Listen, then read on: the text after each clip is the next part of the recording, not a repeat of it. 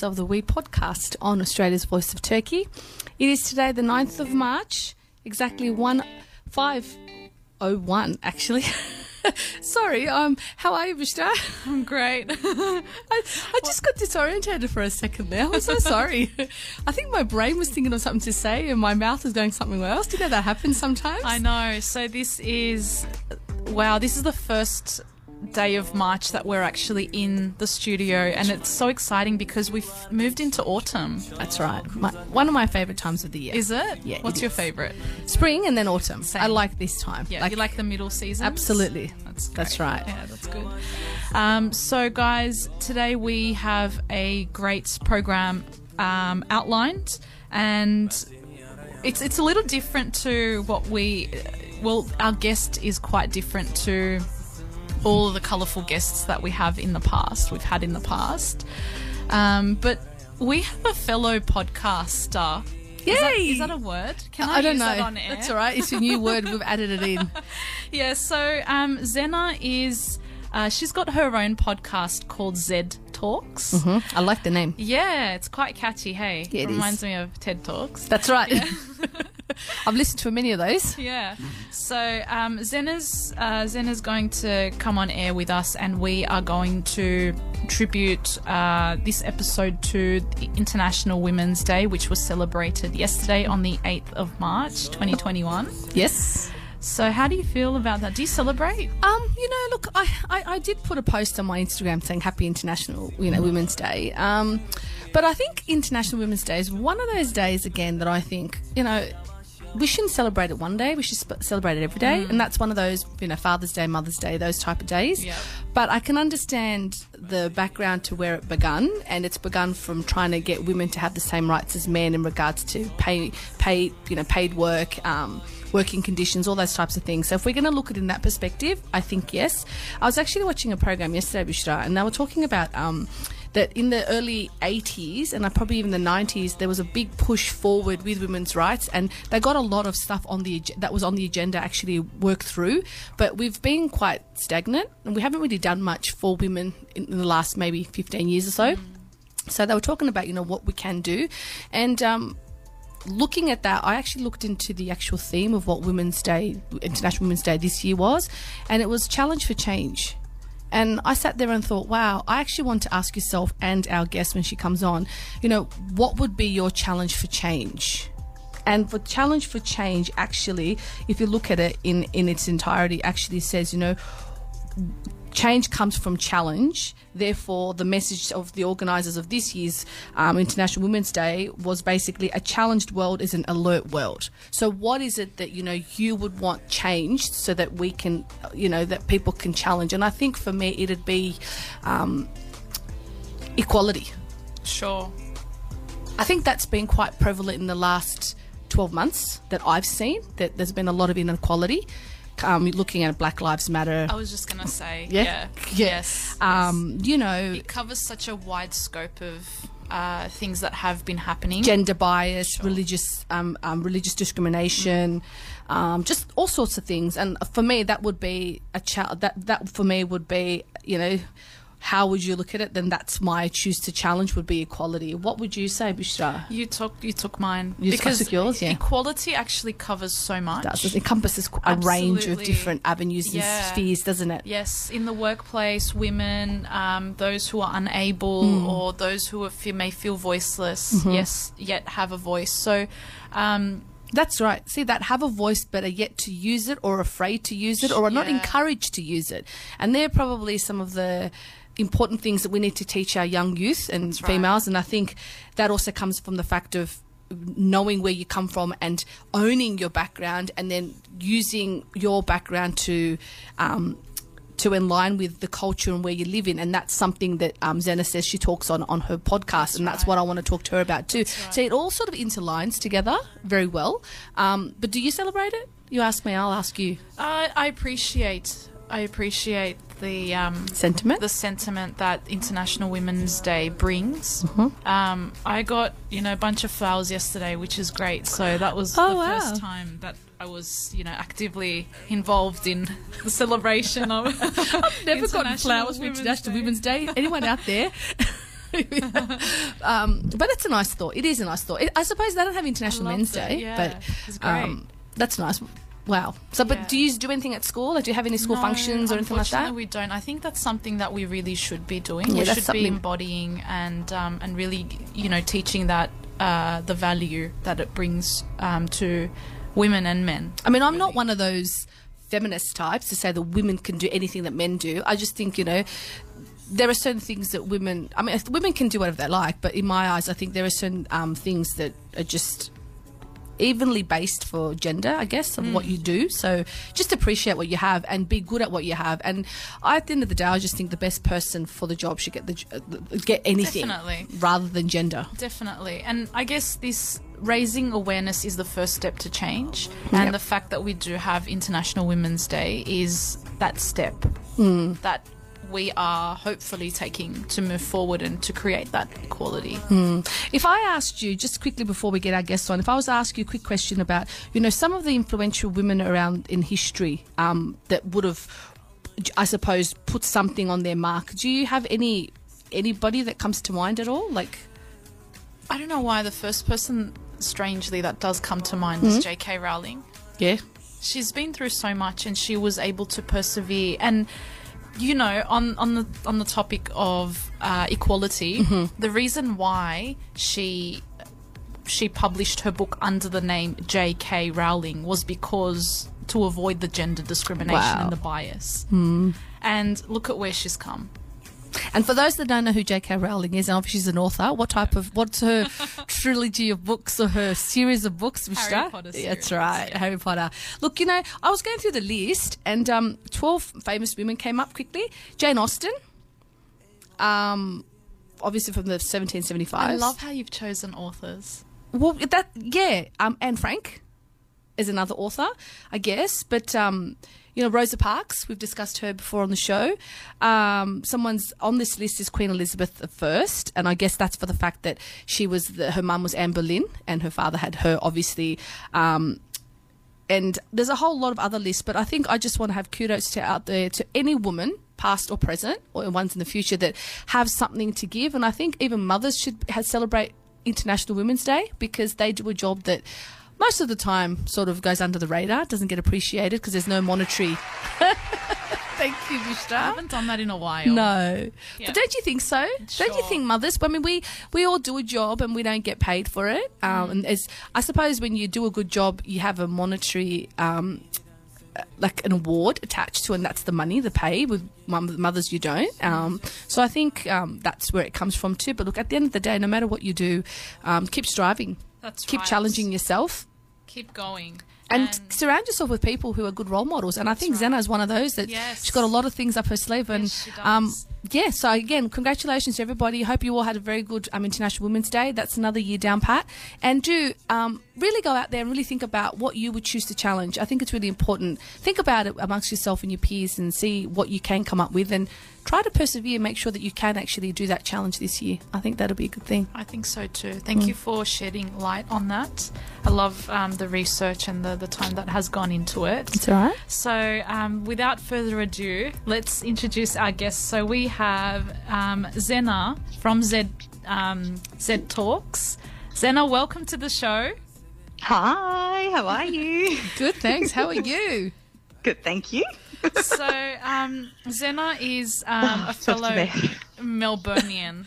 Melburnian. Yes, There's quite a few of those we've had on the show, isn't it? Before we get into it, Zena, how's it been with COVID and all of that has happened over the past year? Okay, so we copped it, Yes, really you copped it in Melbourne. We really did. It was pretty awful, but I feel like summer kind of helped us just regain a sense of normality, which was lovely. But you still see a lot of, you just sense a lot of fear. There's a lot of fear. People aren't the same. Children aren't the same. Fear, sorry, Zena, fear as in that it's going to come back or you're going to have to go back to lockdown or the fear of the unknown? We just have trust issues now. We're just like, are you going to lock us up again, or what's going to happen? How long this? Do you think we had a lockdown? Do you think that lockdown was a a good thing, or not? I mean, look, in hindsight, I mean, obviously it was supposed to have. Do you see that? It is a hard question, isn't it? Because you guys were in for such a long time, isn't it?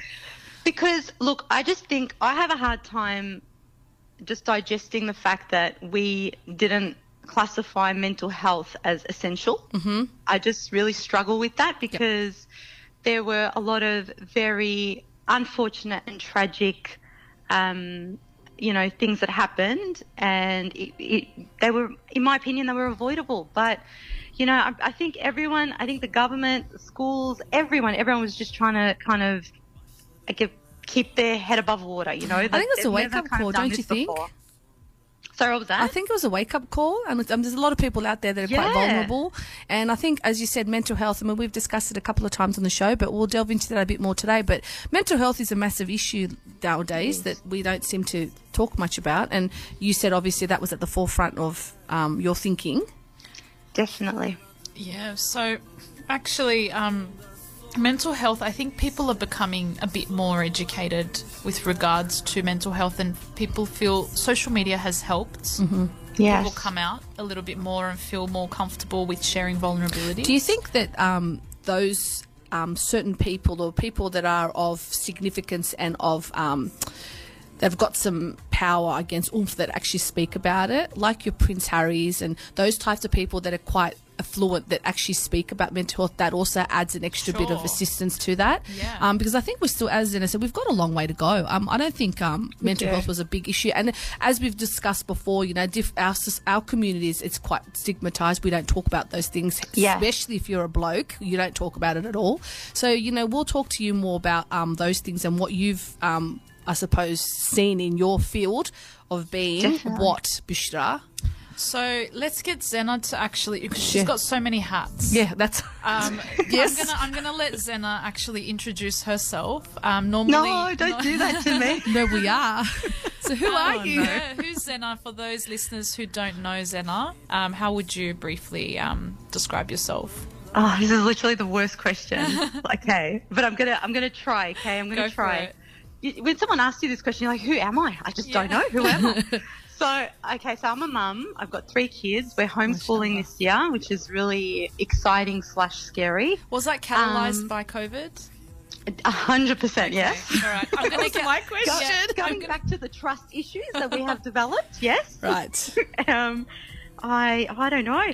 I was telling Bushra before, I graduated from arts many years ago. Mm-hmm. I majored in English and philosophy. Wow. And then I worked as an interpreter for 3 years. That was really interesting. That's what I want to do next.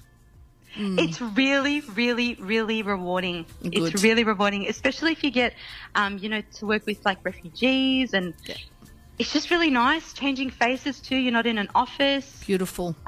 It's a really nice job. I really enjoyed it, but I always wanted to become a psychologist. I was always interested in it, but I never had the confidence.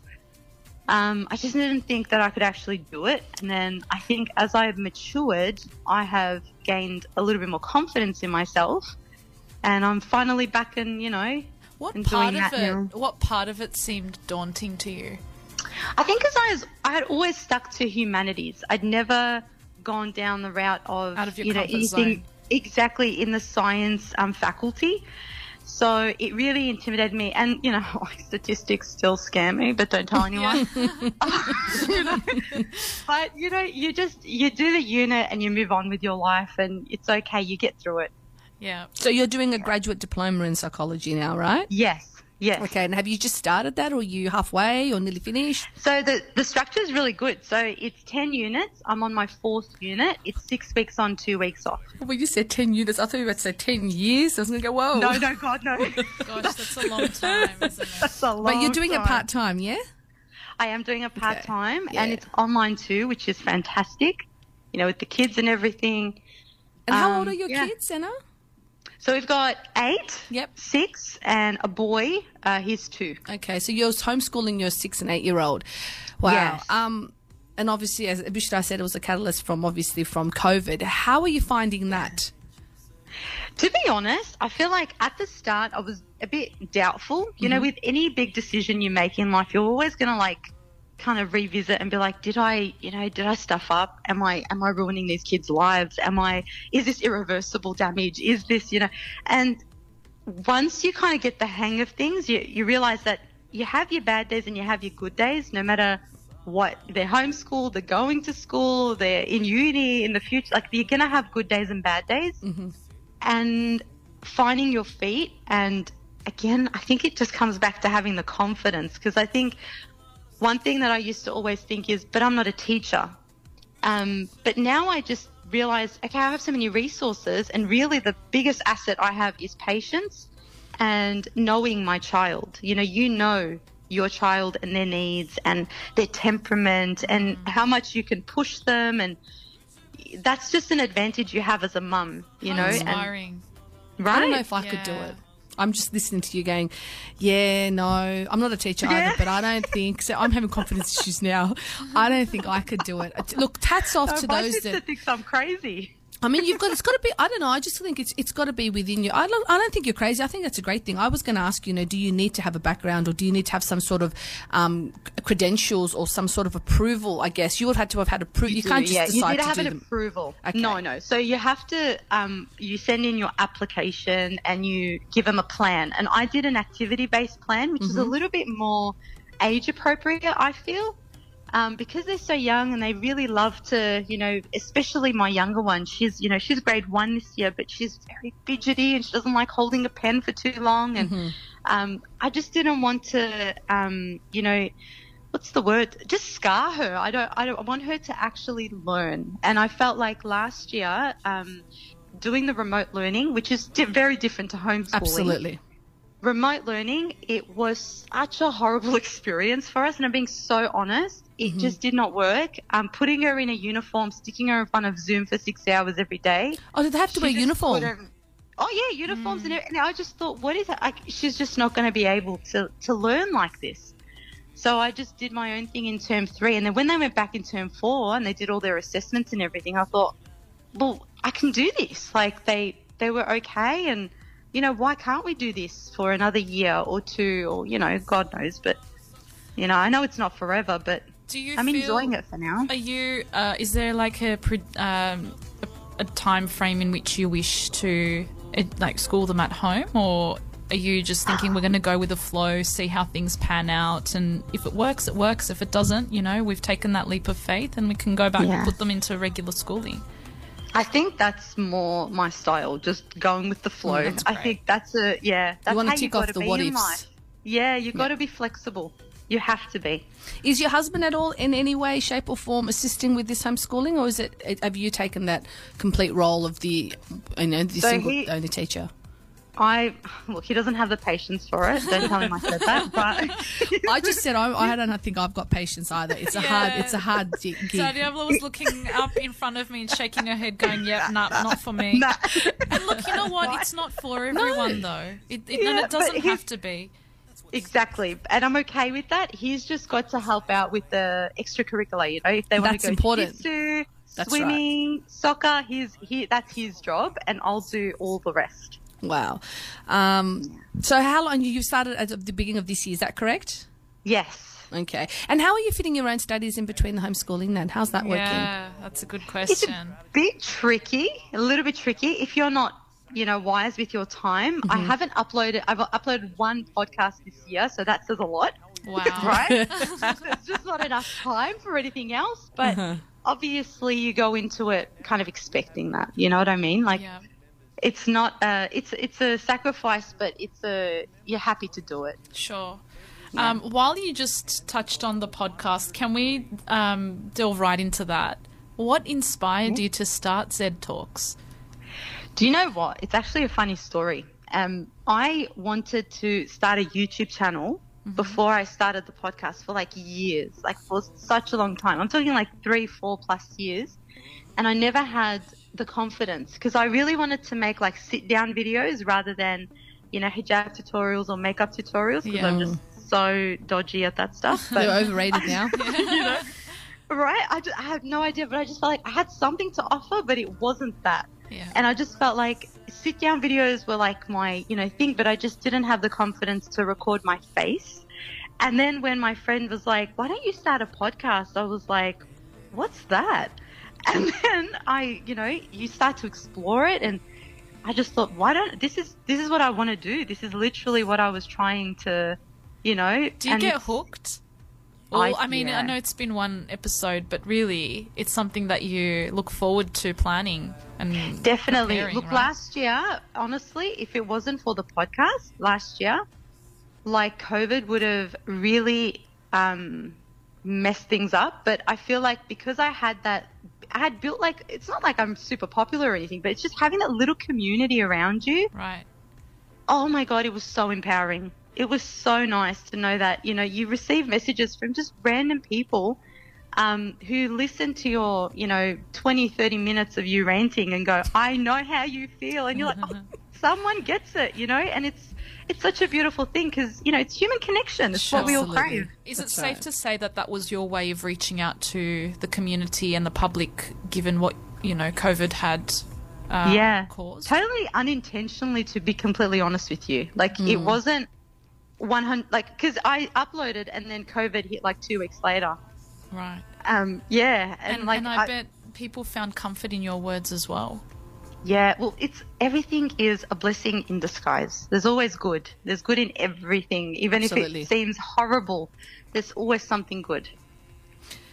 That's perfect. I think that's the message that we want to always give our listeners as well, that, it depends on how you see things. That's right. Exactly. Perspective. Absolutely. Yes, it's so powerful. And yes. It's up to you whether you want to see the good or the bad. Exactly. And thank you for raising that. So what are the topics that you explore on ZED Talks? What's your area of interest? Last year I was a bit of everything because, when you're starting off, you're just kind of finding your feet. Mm-hmm. So we spoke a bit about friendship, and then I think we moved on to mental health because that's when COVID hit, and it was very appropriate. Then we spoke about marriage. We spoke about interracial marriages. Yes, Birds that came up. Bees. Yes, that was all like part of it. That'd be interesting. Yeah. And then this year I thought I would just focus a little bit more on identity because I have a really soft spot for identity and what makes us who we are. Yeah. And just how it's always evolving. Absolutely. I think we've sort of touched on identity and where we fit in society, having our own backgrounds and being in Australia a lot throughout the different programs. But you know what? I want to talk right into that. But before we do, can we break for a song, Bushra? Sure. It is 5:24. Guys, you are listening to the ladies from the We podcast. We are the voice of Turkey on Australian media channels. So we're going to break for a song, and when we come back, we're going to talk to Zena more about her ZED Talks and her topic this year on focusing on identity and why she's decided to go through that path. That's awesome. Thank you for that. So, guys, it's 5:24, and I will leave you with a song, and we'll be right back. Stay tuned.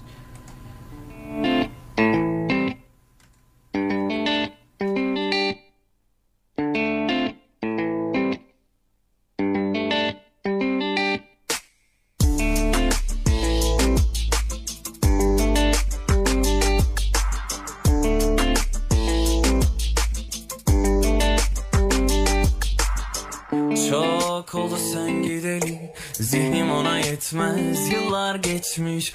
Çok uzak bir yerdesin, sesim oralara gitmez, hevesim geçmiş. Unutmuşum fark etmeden, bitmiş yavaş yavaş, yolsuz kalmışım. Yok bir daha olmaz aynı çılgınlıklar. Ben seni arayamam öyle, sebepsiz, zamansız. Soramam nasılsın, nasıl gidiyor, iyi misin, yalnız mısın?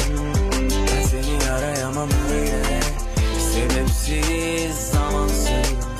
Soramam nasılsın, nasıl gidiyor, iyi misin, yalnız mısın?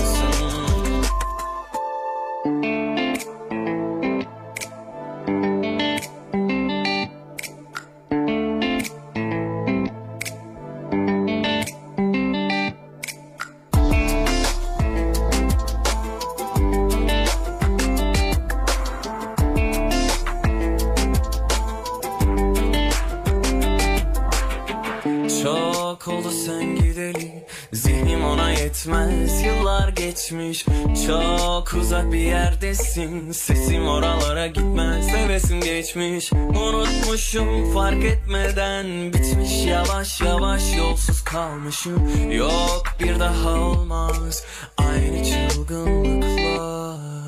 Ben seni arayamam öyle, sebepsiz, zamansız. Soramam nasılsın, nasıl gidiyor, iyi misin, yalnız mısın? Ben seni arayamam öyle, sebepsiz, zamansız. Soramam nasılsın, nasıl gidiyor, iyi misin, yalnız mısın?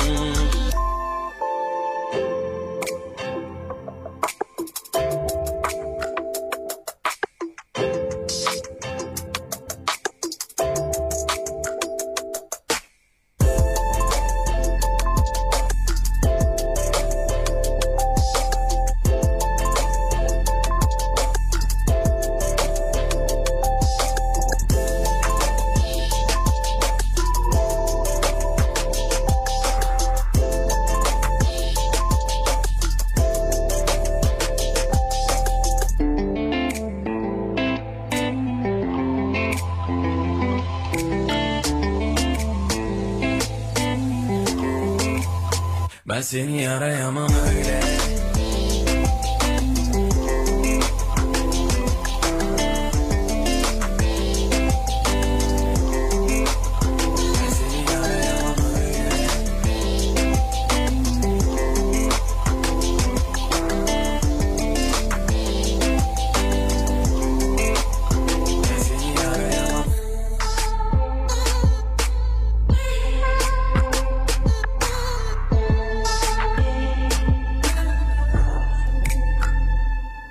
I like that song, Bushra. Did you? I do. So happy to hear that. I like the song too. Yeah. Window fully pinata. So, yes, guys, we are back in the studio, and we are talking with XED Talks, from Zena from XED Talks, and today we are going to talk about two topics. One is going to be a little bit confronting. Actually,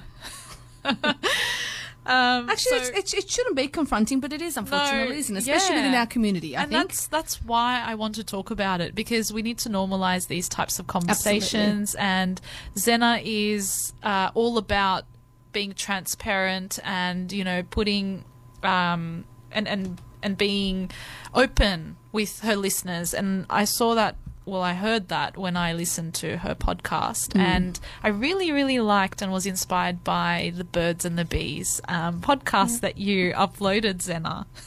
Yeah, I'm so glad. Yeah, that's great. So how did you feel talking about that topic and just shedding light on that?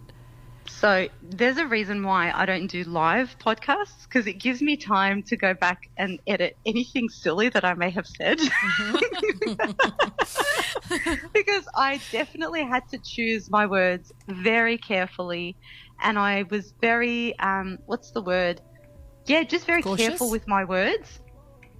But at the same time, it doesn't mean that we don't talk about it at all. I know it's sensitive because we just don't, we look at it like it's something inappropriate or it's something rude, but the reality is it's actually something very normal and literally biological. Like, it's unavoidable. Kids are going to start transitioning into becoming adults. And if they don't understand what's happening in their own body, they are going to probably have a really horrible relationship with their bodies. B, probably even be taken advantage of because they just don't know what's going on. They're probably just naive about everything and how it works. And do you know what I mean? And then C, they'll carry some shame, you know, like, I'll give you an example. You know, growing up, I went to an Islamic school my entire life, right? And when you start your cycle, we don't pray. In our faith, you don't go to the mosque. So you go, there was like a special area that you sat in, and I really hated the fact that they called it a period room. I just really think it's such a horrible name to give a room, right? Like, it's such a horrible name. And I remember just thinking, this is just such a gross word to, like, I don't want to go in that room because it's called that. Like, it's just not a nice thing, right? Yeah. But just labeling that, like, that's just a little example of how we're, like, growing up, we just look at something as ew. But really, it's something that is so natural, and it's very painful, and it's very, it's something that's not very pleasant. And we're very strong, because we go through all these things, and guess what? And then one day we, get pregnant and we carry the child and we give birth. And these are all things that, you can't do that without this. And girls need to understand that. And I think it's very empowering for a girl to understand what's happening in her own body. You know what I mean? Rather than in control. She's in control, exactly, and she understands. I'm menstruating today because, my body needs to do this because in the future I might carry a child, and that's just the reality of things. Like, I can't control this, guys. Like, do you know what I mean? Yeah. Rather than making it like, oh, you've got your period. Like, it's not a a shameful thing. It's biology, guys. That's right. Do you feel that the stigma behind all this type of, birds and the bees and, all those things, is it because of our faith in our community, or just that our parents were raised differently and that's how we were raised? Definitely. And obviously yes. we're a bit more open-minded to that? Or Definitely. Upbringing plays a big, big part in it, because I remember I give the example in the birds and bees, that episode, I gave the example of me approaching my mum in grade 5 and asking her, hey, Mum, what's period? And she said, don't ever ask me that question ever again. And I was like, okay, I'm sorry I asked, because I thought it was something really rude. So basically then when you need to talk to her about it when the time comes, you can't go to her because she said don't talk to her about it. Well, they expect you to know. They just expect you to know. You just miraculously click your fingers and you're supposed to know everything. That's it. Now I know how all my, and mind you, no, you don't. You don't know anything. No, you don't. You just know how to survive it, but you don't actually understand why your body's doing what it's doing. And that in turn is so empowering for them to know. It is, but that I think in turn also hurts your identity. You have an identity crisis because your community, you go out in the real world to school, and everybody at school is telling you, oh, it's pretty normal. Everybody around you, your peers know what's going on. You're probably the only, the little yellow duckling sitting in there not knowing anything, but making it look like you do know something. And that's because of your background, your community, because you were going to the room with a horrible name. It is quite difficult, isn't it? Because you do. You don't just go. I know you said you went to schools that were just Islamic schools, but as you said, you want your kids to go to extracurricular activities. So you are doing stuff outside school. You're mingling with non-Muslims as well, which is important because we live in Australia. And then you're learning things from them that you have no idea about because your parents haven't said anything to you, right? Well, I was also going to say, times are so different now. You can't even get away with that approach now because kids are they're very different. They're ahead of you already, aren't they? When I was in grade 5. Oh, yeah. Like, you can't even get away with that now. You can't afford. That's the point of that episode. You literally cannot afford to act like, oh no, they don't know what's going on at 12, 13. You can't afford to be like that. You need to have these conversations starting at 8, 9, 10. And you know your child. Like I said, you know your child, what they can handle, what they're curious about. If they have a question, don't let them Google it. Let the answer come from you. As we were talking off air, it's all about being age appropriate, right? It is, definitely. And I think that's a big thing that I struggle with when it comes to sex education being offered at school. I really struggle with that because I think not everyone's brain is the same. Not all the children in that classroom are ready to accept what that teacher is teaching them at 8, 9, 10. Some kids are not ready. They can actually be traumatized at that age because they just weren't ready for that information. They're just, you know what I mean? Like, you know your child. And, sometimes they come to you with questions, and that's, in my opinion, I think that's too late. I think you should probably start subtly slipping things in before they have the questions. But if they do come with a question, it's also a good sign because it means they're comfortable enough to approach you. I like that. That's right. Yeah, I really like that. It's a very organic way of looking at things and letting nature take its, do what nature does. And exactly. Really, what you mentioned earlier, I believe it was off air. You said that you like to kind of slip in a few, little comments or even a few little hints and just to kind of get your child used to the concept and the idea of readying them, I guess. Yeah, just like little that. things. Exactly. Like I was telling Bushra and Daria off air that, you know, Rim saw a man with hair under his arms, and I said, you know that, you know, ladies have that too, you know, but we just get rid of it. But, you know, not everyone gets rid of it. And I just said it in a way that was so normal, but her jaw dropped. Like, she was like, what do you mean? But how old is she? You know, she's 8. She's 8. Okay. Perfect time, actually. So I think for an 8-year-old, I think that's actually really appropriate for that age, because you know, their bodies actually, for girls, their bodies do start changing at 8. So that's quite nice young, to isn't kind it? of, Yeah, it's so young when you think about it. It's when those little changes start happening, and you can see them, and it's just so scary, but it's also beautiful at the same time. Yeah, it's incredible. So you started kind of slipping in those little comments, and have you found that, when did you start? Sorry, when did you say you started?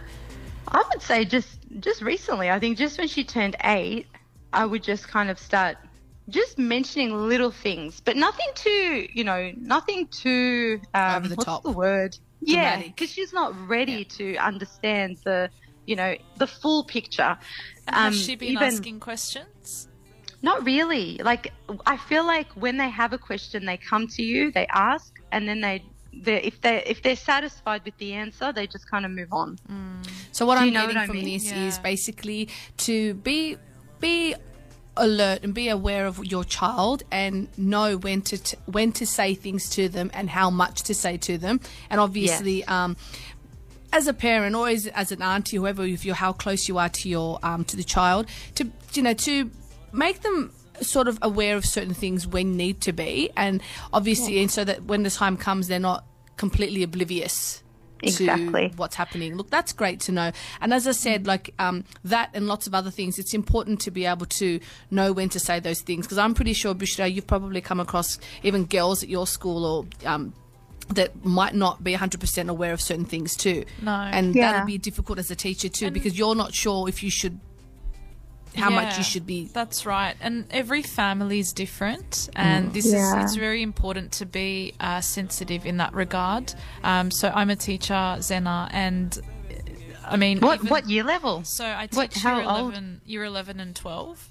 Wow. So this is really interesting. Yeah. Okay. So do you feel like at that age they still don't have a grasp on what's happening to their bodies? I mean, year 11 and year 12 could be about 16, 17. So, and again, it's very cultural, Zena. This is what we're talking about. Quite cultural things. I know. So, girls at 16 years old might know some things, but might not know everything. Or there are still families who feel that not sharing or not informing their children is better for them. Is protecting them. It's like ignorance is bliss kind of an approach, I guess. That's so no. That's not true. I'm more of the stance that you have taken. So I think it's very important to empower children with knowledge and give them. It is. Yeah, a girl. Sure. Sorry. No, go ahead. I was just gonna say one thing before I forget. Like when going back to because Daria asked, does it have to do with our culture or our faith? I feel like it's very interesting how, because obviously we speak from our own, experiences, because that shapes our, our worldview. When I revisit that time in my life and I think, wow, like how I just remember how I felt going to that room and feeling like I don't belong in the mosque because I have this thing. Mm-hmm. It's so, it actually makes me really sad, because now I know that it's actually, yes, I can. And I also understand that it's actually a mercy from God. It's actually an honor from God. God doesn't want me to wake up and pray Fajr like the rest of the world, because he knows that my body's going through a lot at the moment and he wants me to rest. It's just that shift in the mentality. Yeah, like instead of a girl thinking, oh no, you're not good enough to go to the masjid. No, honey, you go rest. You need your rest. It's okay. Look after yourself. A friend of mine had said something similar to that when her son had said, Mum, why are you not praying? And she said that was the first time I had to go, oh, because because he looked at his dad and said, "Dad," and he said, "I'll go ask your mum." So she had to sit him down. I love that. Why did he do that? Because men don't talk about things like this. You know that. And I'm like, she's like, I'm looking at him going, but anyway, so she actually said, look, I sat him down, and I don't remember how old he was, but she said he probably would have been, actually, I don't know, I could be lying now, but she said I had to sit him down and tell him that, women every month go through something, and when they do, God says to them that they don't have to pray, and that's why not. And then she said then he understood, but it was a nice way for her to tell him, but I just always think, why couldn't his dad do it? But that's another topic altogether, I guess. But it's a nice way, because kids, as you said, kids see you. They see what you're doing, and and if you're supposed to tell them certain things, and then all of a sudden you're not doing that, they're going to ask Mum, well, why are you not doing that? Or Dad, why not? And then that's when the door opens, and that's time to talk about it. The girls know, exactly. The girls know that once a month Mum gets really sick and she needs a bit of chocolate and a bit of, we need to give her extra TLC. And it's okay. And it literally, I just tell them, I have a medical condition, guys. I literally have a medical condition for the next week, okay? You got to look after Mummy. Oh, God. And it's fine. We get through it. And it's, it's just so normal. Just normalizing it, I think, is really important, because it is normal. Do you anticipate when they do get a little older? Do you hope to have a family session about the birds and the bees, or is that something that you're just going to pull them aside and have that conversation? Have you thought about that? I know your daughter's still 8. However, I haven't thought about that, to be honest. No? But I do think that, look, I feel like anything, you build on what you've learned. Like anything you learn in life, you've got to build on what you've, So once she starts understanding, that her body is changing, for example. Okay, now this is why your body's going to change. It's to, allow for a baby to grow one day. Oh, by the way, this is how babies are made. This is where babies come from. And then you can go down that route. You know what I mean? But I don't think it's wise to make it very, like, guys, family meeting, sit down. Yeah. So let's talk about it. I think that adds to the whole, it might even, I don't know, maybe long term it might make them think, oh, no, Mum did that to us. God knows, like, what the effect of that might be. I think just being casual and just being super normal about it would just help, right? Yeah, I think so too.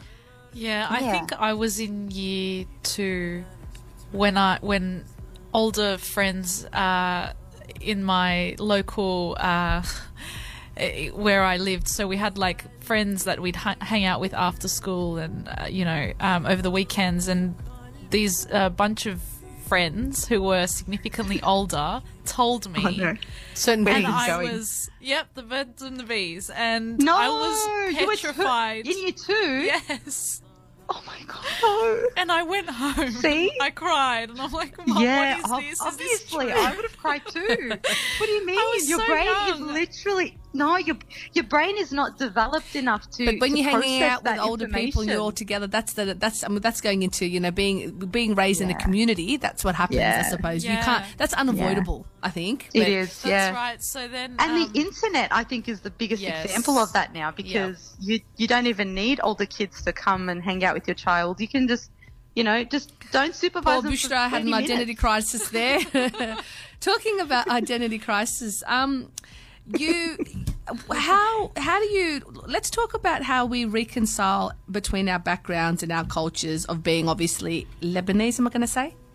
Yeah, my parents are Lebanese. Lebanese, right. Australian, and we're Turkish Australian. And so let's try to decipher how that happens. How do you find it difficult to reconcile your background or your cultures together at all, Zena, or have you come across people, or is that something you want to, obviously said you're focusing on that this year on your talks?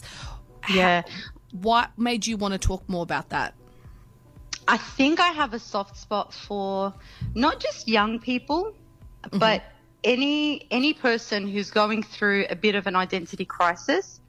But specifically, I would say between the age of 17 and 19, those 2 years were probably the hardest for me in terms of identity, just because I felt like I needed to define who am I, where do I fit in this whole big place.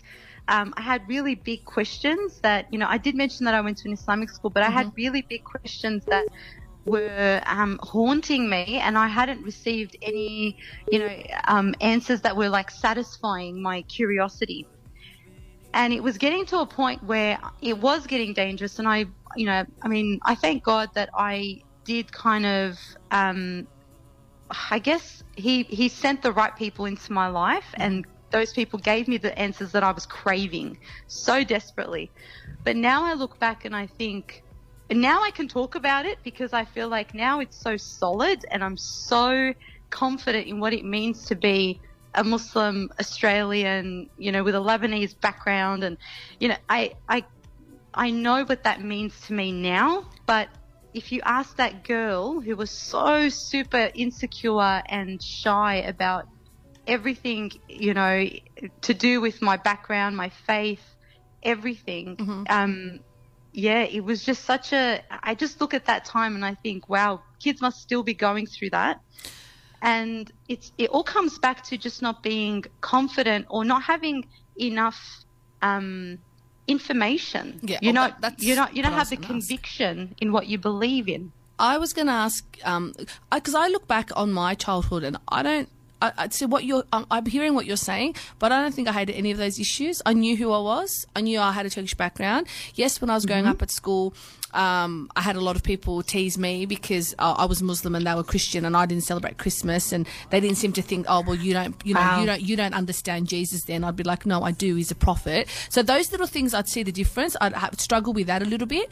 But when it came to identity, I knew I was Turkish. I knew where my parents came from, but I knew I was born here, and that I didn't, but I do hear that a lot lately. We see that a lot now in our community, I guess, and I might be maybe one of the lucky ones because of being a first generation. Our parents came out here, so they were a lot more, I don't know, but I can see where that would come from. But you said something that I just want to touch on. You said it was getting to a point where it was dangerous. Can you elaborate what you meant by that? So what was that? When you were talking about saying, I didn't know, you're saying it was coming to a point where it's dangerous, and thank God, God gave me good people, I was directed towards good people to help me. When you said dangerous, what were you referring to? I feel like I was just referring to, so in terms of not knowing who now, my philosophy now is I don't want to know who I am. I don't care who I am. I know what I'm not. But back then, there was such an emphasis and so much pressure I was putting on myself to define who is Zena, what does Zena believe in, where does Zena come from, and all these really big existential questions were like really, really, really affecting me, because you get to a point where if you don't believe in God, you may actually, not all people are the same. Some personalities just don't care. Some people just accept there's no God and that's okay. And, I respect that. That's just that person. But for my type of personality, I needed meaning. I was searching for meaning. And that's what I mean. It was getting dangerous because I felt like I couldn't find the answers, and it was really affecting my mental health. I really wanted those answers and I wasn't getting them. Wow. Okay. Yeah. So, do you have any suggestions or recommendations for the youth out there today? Is there anything that you think that they should be doing more of? Yeah, we'd love to hear your thoughts on it. I do. Let me tell you. So, for me, growing up in a Muslim environment, and you know what, that's so interesting. By the way, Daria, what you said, because growing up around non-Muslim kids, that would have brought its own set of challenges, absolutely, which is so interesting, right? Because we've all gone through it in some way, I guess. In some way, but very differently. That's right. Yeah. Yeah, but it's still a challenge. Sure. It's still a challenge. Absolutely, sure was.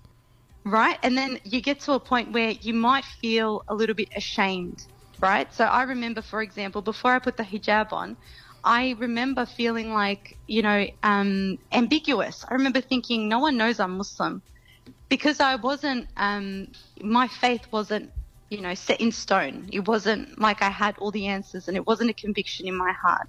And when you grow up going to, an Islamic school, I always say we learn the hows, but we don't learn the why.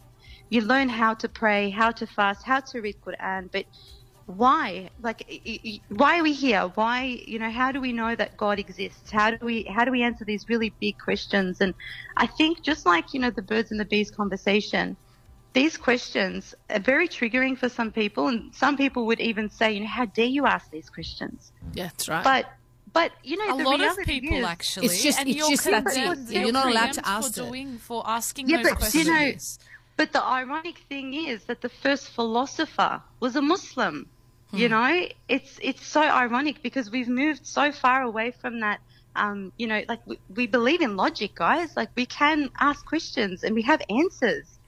But the thing is, so going back to the advice that I would give is probably do your own research. Don't always just, and even parents, sending your kids to a Muslim school, don't go with the status quo, right?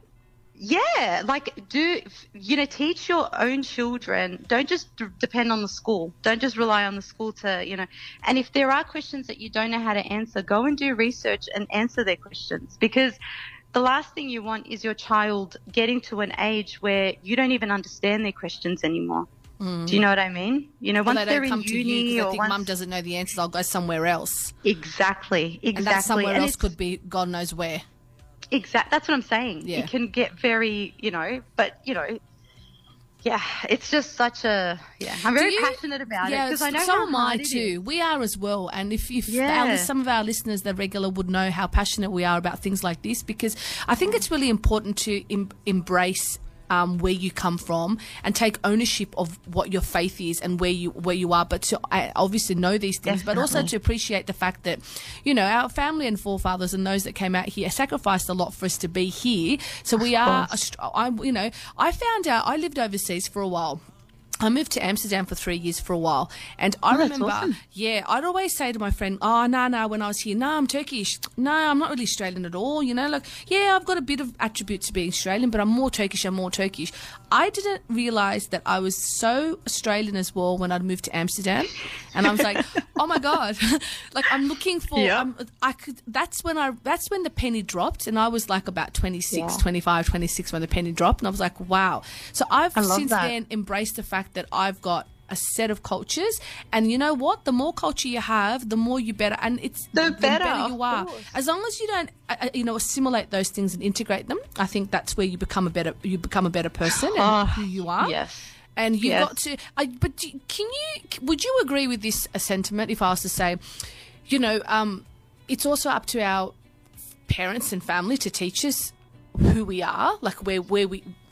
What we are, rather than saying, well, we're them, like that conversation of, well, that's them and that's us, and have that separate, because I think that's where the stigma comes from too, because you grow up with that. Don't you think so, Bishra, that you think, oh, we're not like them? Well, of course we're not like them. Parenting has changed. And this is the thing. If we were to parent the way our parents parented us, look, I'm not saying one is right or one is wrong. I'm just saying we have evolved, and therefore, because we have evolved, our needs have changed, and therefore, as future parents, we need to change the way we deliver. I mean, isn't your delivery, Daddy Abla, different to what your mother's delivery was? Absolutely. And the same with what I'm hearing from you, Zena. So naturally, we need to also evolve with the time. And definitely. Definitely. When it comes to having, for example, I've only been to Lebanon 2 times in my entire life, and the last time was more than, I don't even know, definitely more than a decade ago. Oh my goodness me. Yeah. That's a long time ago. I couldn't live anywhere else in the world. I wouldn't, if you put me there, I'd be a fish out of water, even though, it's funny because the blood in my veins is from that part of the world, but I just don't know how to be anything other than Australian. So do you see yourself as being more Australian? So you see yourself as being more Australian than more Lebanese? See, but this is where it gets really tricky. Right? Exactly. I'm putting you on the spot. No, it's not on the spot. It's just I never want to be misunderstood. It's just so what I mean by Australian is my idea of Australian. Oh, absolutely. No, I know where you're coming from because we have the conversations here all the time. That's why I'm asking you. Yeah, absolutely. I can't wait to catch up, by the way. But basically, everyone has their own. It's so subjective, right? Like what I think is Australian like, for example, you know how like on Australia Day itself is problematic to some Australians. Correct. You know what I mean? Like I think that just proves my point. Like what does it mean to be an Australian? You know what I mean? For me, it means we grow up sitting in a classroom next to people from all types of nationalities, all types of walks of life. We respect each other. We have beautiful annual, sports events, and we have beautiful festivals, and we have clean water, and we have just really bad weather, but it's okay. And, like that's all these, Melbourne. That's not Sydney. That's we have Melbourne. weather. I really like the way you've deciphered what Australian is. Sitting in a classroom and being amongst people from all over the world. That's such a beautiful way to put it. I totally agree with you. It's important to know where you are, who you are. That's what it comes down to. What you've just said. The crux of it is to have confidence in where you come from and to take ownership. And to take ownership from where you come from. And I always think that maybe the more people become more aware of who they are, as in the blood that runs through their veins, is probably to go overseas more often, to be in touch with your culture, to speak your language, to be around people of your community as well. I think that's... But do you know what's really like horrible is that people like my parents, for example, who come from a place, because they only came to Australia because of, the war. And it's just getting worse and worse. So with kids, for example, and I'm like, I feel it breaks my heart when I think about it. Like it's a beautiful place. Lebanon is a beautiful country. It's just so scary to me because I just feel like a foreigner. I feel like an outsider. You know what I mean? That's another topic all in itself we can talk about. Absolutely. When you go there, you're a foreigner and you come here and you don't sort of fit in an identity. Look, it's been great having you on, Zena. I can't believe it's already 2 minutes to 6. Oh my God, I just saw the time. So many more questions I want to ask you. We might need to have you part 2 maybe another time to delve more into it, to talk about other things. But look, guys, you've been listening to the Weed Podcast on Australia's Voice of Turkey. It is 5:58 on the 9th of March. Before we quickly go, I'm going to ask you one quick question about International Women's Day. Who is an influential female for you? Zena. I would say, is it? Can I say my mum? Yeah, you can say whatever you like. Your mum. I love that. Beautiful. Love it. Well, there you go. I was going to say the prophet's daughter, so there you go. But look, thanks everybody. Thanks again for listening in. What is her handle, Bushra, before we go? XED Talks, XED Talks. Well, with the at the front, obviously. That's on Instagram, guys. We've also got her tagged in our latest post. Please go in and share the love and listen into her podcast. She's such a great asset to the world. I think so too. Good luck with the rest of the podcast. Keep them coming. Let us know how you go. Keep following us as well. Thank you again for coming on, Zena. We really appreciate it. We'll be in touch. Thank you so much, you guys. Thank you. Thanks for having me. You're welcome. All right, guys, that's another episode down pat for us this week. Do make sure to tune in for the rest of the episodes throughout the week. Until next week, stay good to yourselves, be kind, and we'll see you again. Thanks, guys. See ya. Bye.